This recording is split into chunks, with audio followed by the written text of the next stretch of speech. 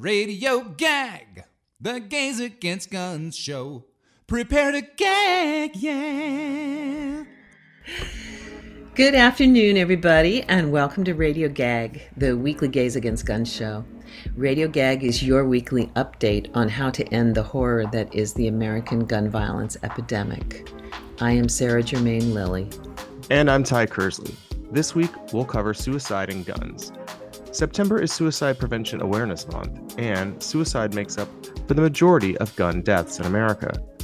We had a similar show over 3 years ago, but a lot has changed since then, so we wanted to revisit some of those discussions we had about suicide and how we talk about suicide in our country.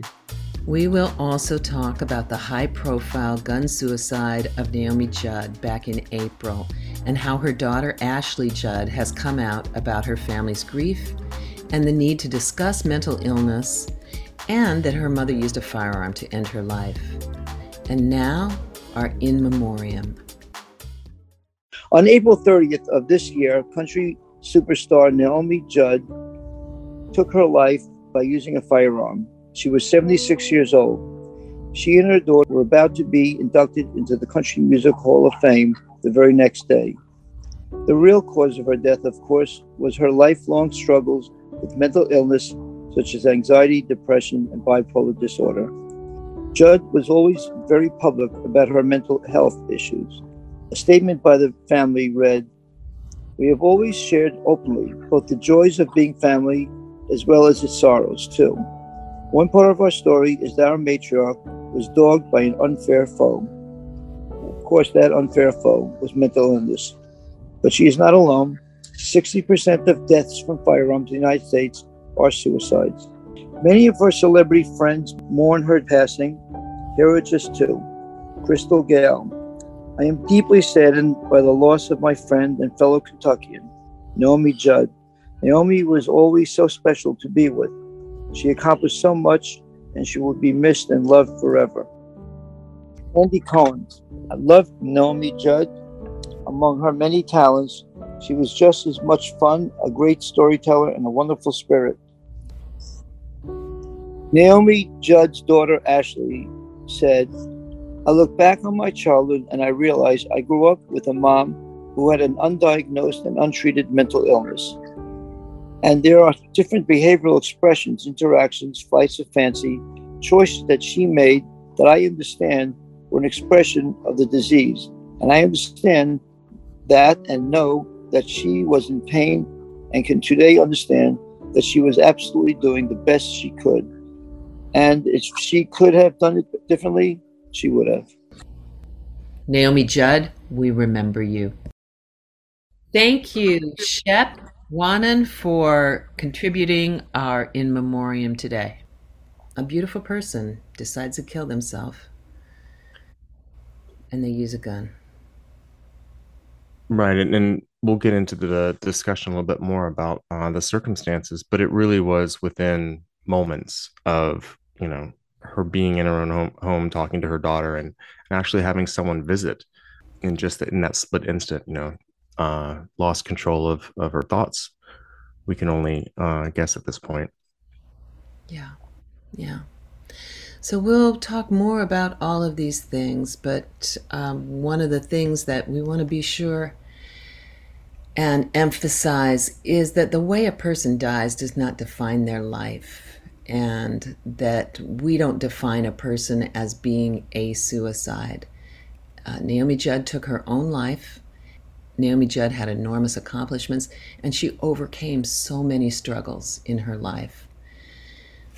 That's how we want to remember her.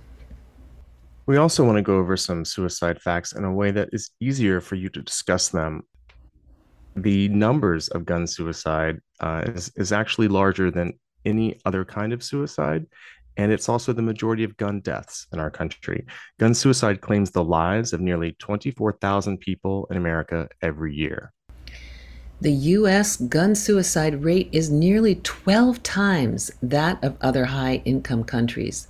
So if we want to think of Sweden and Norway as being countries where suicide rate is high, 12 times. And a lot of that has to do with the access to firearms. Absolutely. 6 out of every 10 gun deaths in the US are suicides. Having access to a firearm triples one's risk of death by suicide. And I don't think that just, when you look at that number, it says 3 times. So it triples one's risk. Having access, not that you're a gun owner, it means that you have access, meaning that somewhere a gun is not secured where you are or where someone you love is. Yeah. The rate of firearm suicide in rural areas is more than double the rate in urban areas. And on our last episode, we reported that the Everytown for Gun Safety Support Fund had a new report detailing the rise of people dying by gun suicide in cities. So the rate of people who died by gun suicide increased 11% over the past decade and now make up an average of over 4 in 10 city gun deaths. That's nearly 20 people in cities die by gun suicide every day in our country. Yeah. And you see, we don't hear about these because families just shut down. No one wants to talk about a suicide. And and least of all the people who are most affected by it. And their lives are, it's the initial trauma they're going through, but then the grief. One of the things we'll talk about later is, the bargaining. There's so much with suicide where people are like, well, what could I have done? Well, if I was there, if I had called, it's just really not good for your mental state to even consider that you could have stopped someone. So instead, we're going to go make sure you know all of the signs and some other facts that Sunny brought to us a couple of years ago. And I wanted to reuse this clip because it really breaks down from a medical perspective and somebody who's a gun violence prevention activist as we are, on linking the two with all of the studies that she knows, but also from some experiences in her past. Hi, my name is Sunny Moon, and I am a member of Gays Against Guns.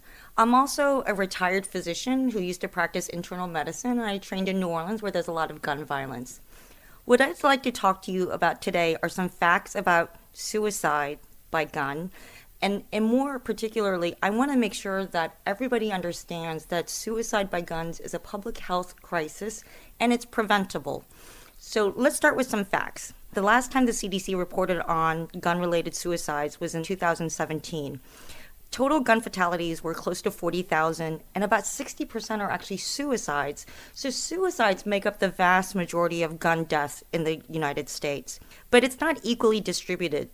The tragedy of gun violence and suicide is not spread randomly. Study after study have shown that states and areas where there's high gun ownership have much higher rates of gun-related suicide. And the interesting part of this is that suicide rates from other methods is not any different from these states. So there isn't something different in terms of people being more depressed.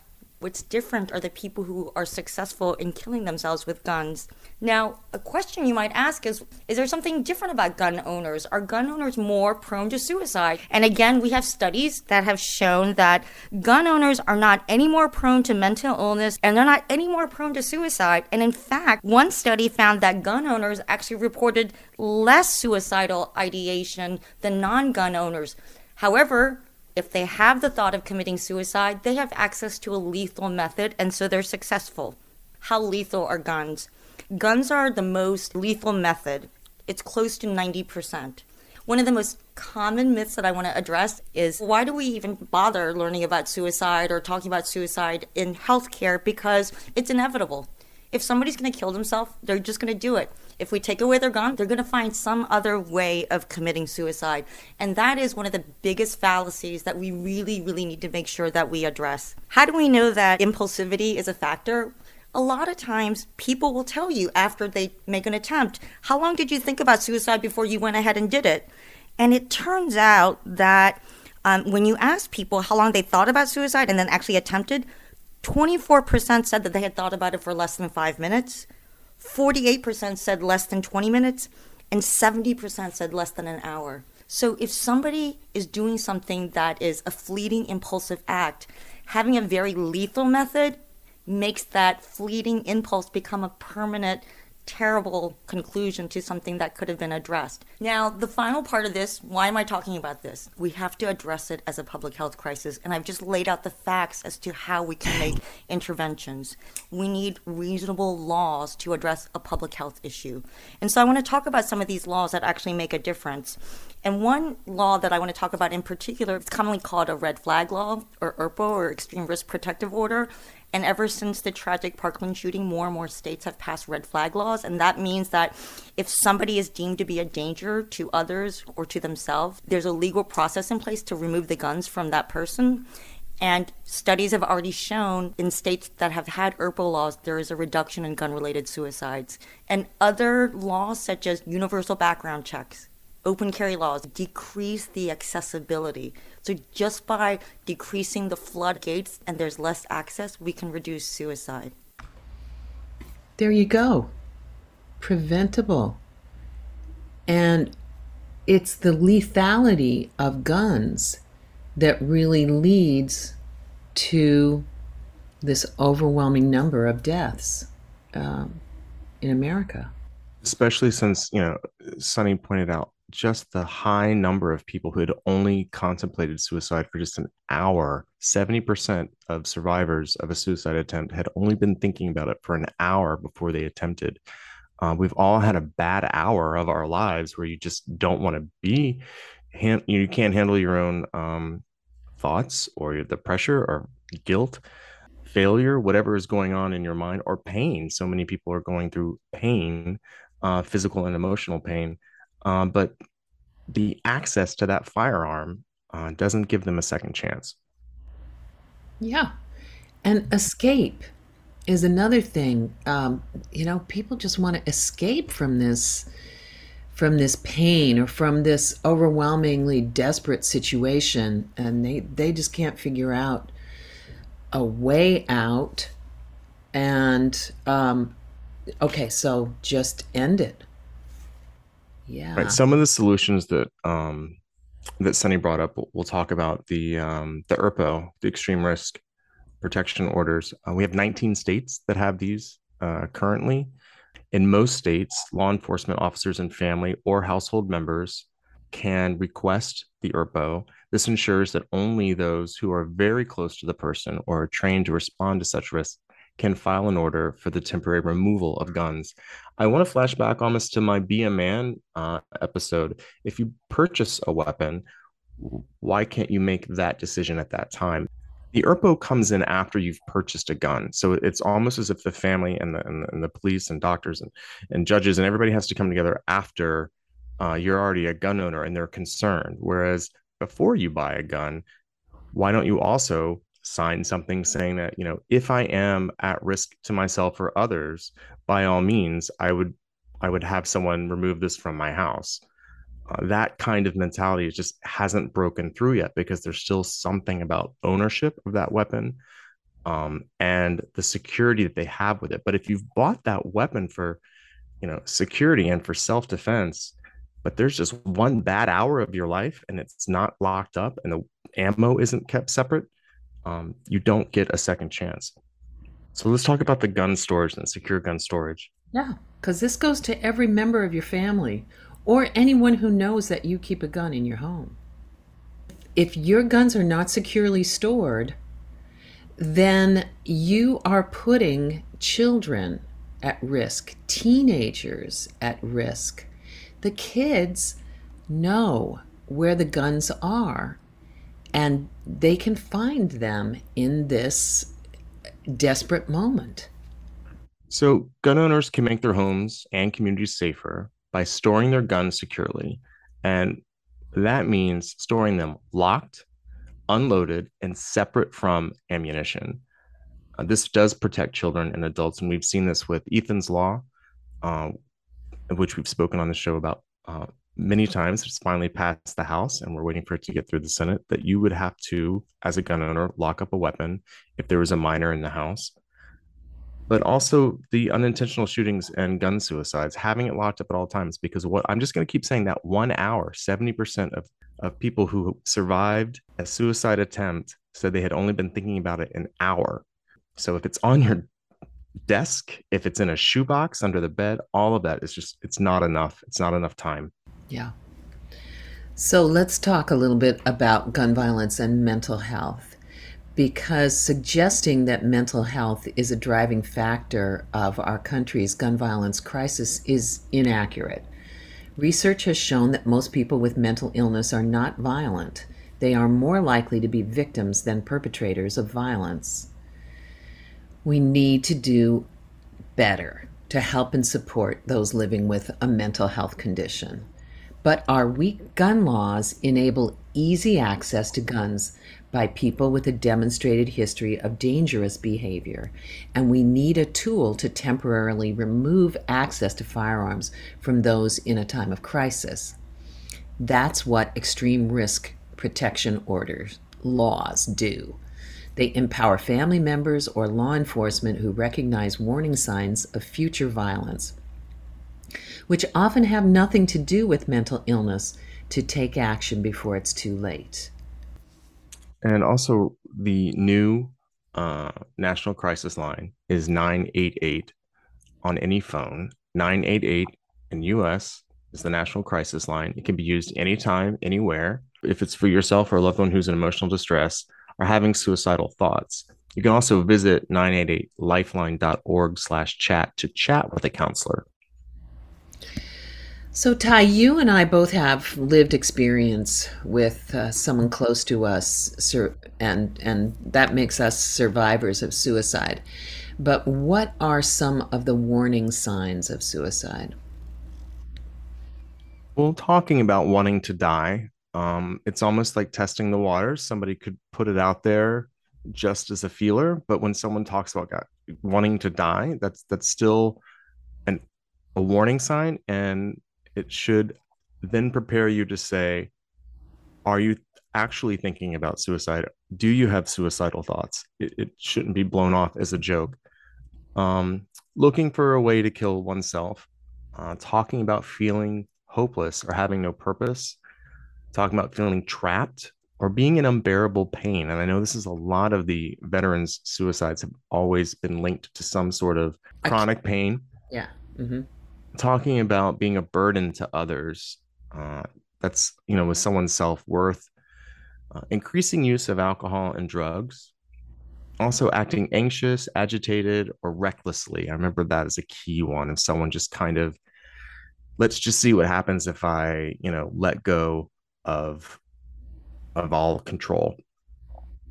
Sleeping too little or too much, it's not good for your mental health, or your mind needs to sleep. Withdrawing or feeling isolated, showing rage or talking about seeking revenge, and just any displaying extreme mood swings. Once again, what you can do is call 988. And don't leave the person alone. Take them to an emergency room. If you can't get help or counseling while you're there with the person, take them to the emergency room, because that is the safest place for them, where they can get some psychiatric care and save their life. You're listening to WBAI 99.5 FM, Free Speech Radio. This is Radio Gag, the Gays Against Guns show. You can hear us on WBAI on Tuesdays at 2:30 p.m. or on your favorite podcast platform. And today we are talking about guns and suicide. Ty, both of us have heard Ashley Judd talk about her mother's suicide. What a courageous woman. Absolutely. And it's so sincere coming from a place, she found her mother in her house. They had just been talking. So that, she says, haunts her. She said the worst part of it is the bargaining. Whenever you have grief or you have loss, you just keep bargaining with what could I have done or what could someone else have done when it's too late. And that will cause your own mental anguish. Haunting is probably the best word for that, of what suicide's done to me, and gun suicide, several that people I've lost because of that. No matter what, I've just thought, oh, you know what? I was 2 weeks from visiting there. Or anyway. Yeah, it's part of the whole process.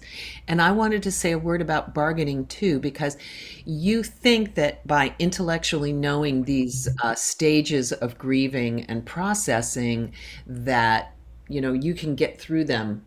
But years later, you'll have a dream where you can't get a hold of the person on a phone, or I have a recurring dream about my brother who took his own life in, when did he do that? 1991. That he's in a room with some other people, but he refuses to talk to me on the phone. And, this is like constantly, that animal part of you that is deep inside of you does not stop loving and caring about this person and imagining that you still have a relationship with them. And that's the part of you that keeps going back to this bargaining. I could stop them. I could have done something different. Why didn't I notice? These type of things. Right. But they have moved on in a way that I thought was very healthy, saying that they admitted to each other, they, as in the whole family, her sister and their stepfather, would respect each other's way of grieving. You're not supposed to put force on this to anyone else. And it's not helpful to you to think, oh, well, you know what, someone else is doing better and I'm not. I mean, all of that is just more weight that you're putting on yourself. So for her to come out and discuss this as what it is, it's almost, fairly close, but now even more recently, she had another interview, and that's the one that you just listened to. Yeah. Yeah, very wise and knowledgeable. I invite you to seek out Ashley Judd talking recently about these crises in the media, because she just does it so respectfully. And I think another thing that we want to talk about, make sure that we understand, is again, the person is not defined by the way that they die, but by how they live, what struggles they overcame. That's the thing. And if we can get past that barrier, we can acknowledge so much more about suicide and about mental health, that this is a shared problem, that this is a public health crisis, that there are interventions. Ashley Judd also brings up the difference between, coming out and saying, yes, my mother had mental illness, had years of trouble dealing with it, but they had to separate who their mother was from what the disease of her mental illness was. And that's very, very difficult for people to do, to love her mother for who she was, and then still have a separate relationship almost with what the disease does to a person. She says, the disease is a lot, mental illness is lying to you. It's telling you, you're not worth anything. It's telling you can't do things. It's keeping you from moving forward in a lot of cases. I'm specifically talking about what she shared with us, but that is really important to think about, the dismissal of someone who could be suicidal. And that's the key thing I used to tell people when I had to do training in the Air Force was, you cannot ever say the words, you're not going to do anything stupid, are you? Just thinking that that's enough to get through the conversation. And because most people are like, no, I'm fine. And they won't engage with you. You really have to open up with someone and say, listen, suicide is a major, major problem in our country. And if somebody has access to a gun, then you definitely should get involved in talking about this all the time. It doesn't have to necessarily be a somber conversation. It's like, these are numbers. This is on the increase, on the rise. And we have a responsibility to keep our loved ones around. Yeah. Are you thinking of harming yourself? Do you have a plan? Let's get access to help. Let's call. Let's go to the emergency room. I'll go with you. These are the kind of things. And I'm here with you now. I'm with you. Just that telling someone that there is another way out. And a lot of survivors of suicide and a lot of people with mental illness who have moved on give you hope. And so I'm very, very happy that we do have this particular high profile suicide, as sad as it is for this family, but as genuine and sincere, and how educated they are on this crisis that affects everyone in this country. Yeah. And, the other thing is about the grieving.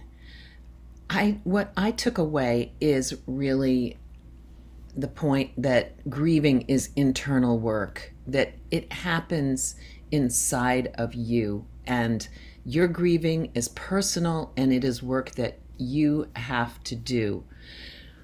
When you have grappled with this and when you have worked out your grieving, then you are able to forgive, and that's the point at which you can see this person apart from the harm that you may have experienced from them 20 years ago when you were a child, or in some other aspect of your relationship. But the good news is that you can work on it yourself and that you can get better. And that is what you do have control over. Right. And there's a generational change of getting therapy. I mean, there were just years and years of it being, certainly it was, with certain men or in the military, it was definitely considered a sign of weakness to ask for help. And the fact is, it's overwhelming what all of us had gone through the last few years, what people are still going through now. And as responsible citizens, it isn't necessarily ever your fault about somebody's, mental illness or their feeling alone or loneliness. It's more of us as a society is not addressing it right away. Instead of coming together at the end of, a tragedy like this, it needs to be discussed. Most certainly when you purchase a gun, somewhere on there, somewhere in that process, someone in your family, they need to discuss how you are 90% more likely to have a successful suicide attempt with a firearm than any other way combined. So it's not a tool. It's not impulse purchase. It is something that has to be treated as dangerous as it is and as destructive as it can be to a family and a community. Yeah, and particularly right now, teens are super, super vulnerable. Children are very, very vulnerable. And then suicide is also on the rise in other demographic groups. I believe especially middle-aged men are leading, and middle-aged women are catching right up there too. There has been an increase in women, correct? Yeah. So, don't dismiss the fact that, a person's demographic or their age, they'll get over it and they'll move on. Or to think that about a child is a big mistake. No, you can be concerned, you can be caring, and you can stick around and really help. Well, it's time to end our show. To find out more about working with us, please go to gazeagainstguns.net or follow us at Gaze Against Guns NY on Facebook and Instagram, or GAG No Guns on Twitter. Also, join us for our meeting. Our next meeting is Thursday, September 29th. Come ahead and join us at the LBGTQ Center. Where is it, Ty? On 13th Street? Yeah, and it's going to be at 7. It'll be at 7 o'clock. And don't forget that another great way to get involved is by becoming a BAI buddy. Listen, this platform has given Gaze Against Guns a great mouthpiece. And what is it? It's WBAI. And how do we get WBAI? And how do we keep WBAI on the air? You'll notice that all of the listener-sponsored radio stations right now are doing fund drives, and it's really incredibly important that we support this station by becoming a BAI buddy. This is a small monthly contribution, and it keeps us on the air. It's a sustaining membership. Being able to depend on this small amount really helps WBAI with their budgeting, and it keeps us on the air to bring you this gun violence prevention news show every week. So go to WBAI.org right now. Why not? Give to WBAI.org or call 212-209-2950 and become a BAI buddy in the name of Radio Gag. Thanks for listening, and we are back with a new episode every Tuesday at 2:30 p.m. And don't forget, you can listen to our previous shows anytime on the WBAI website or on any major podcast platform. If you miss us on WBAI, check our podcast. We're here for you. Have a great and safe day.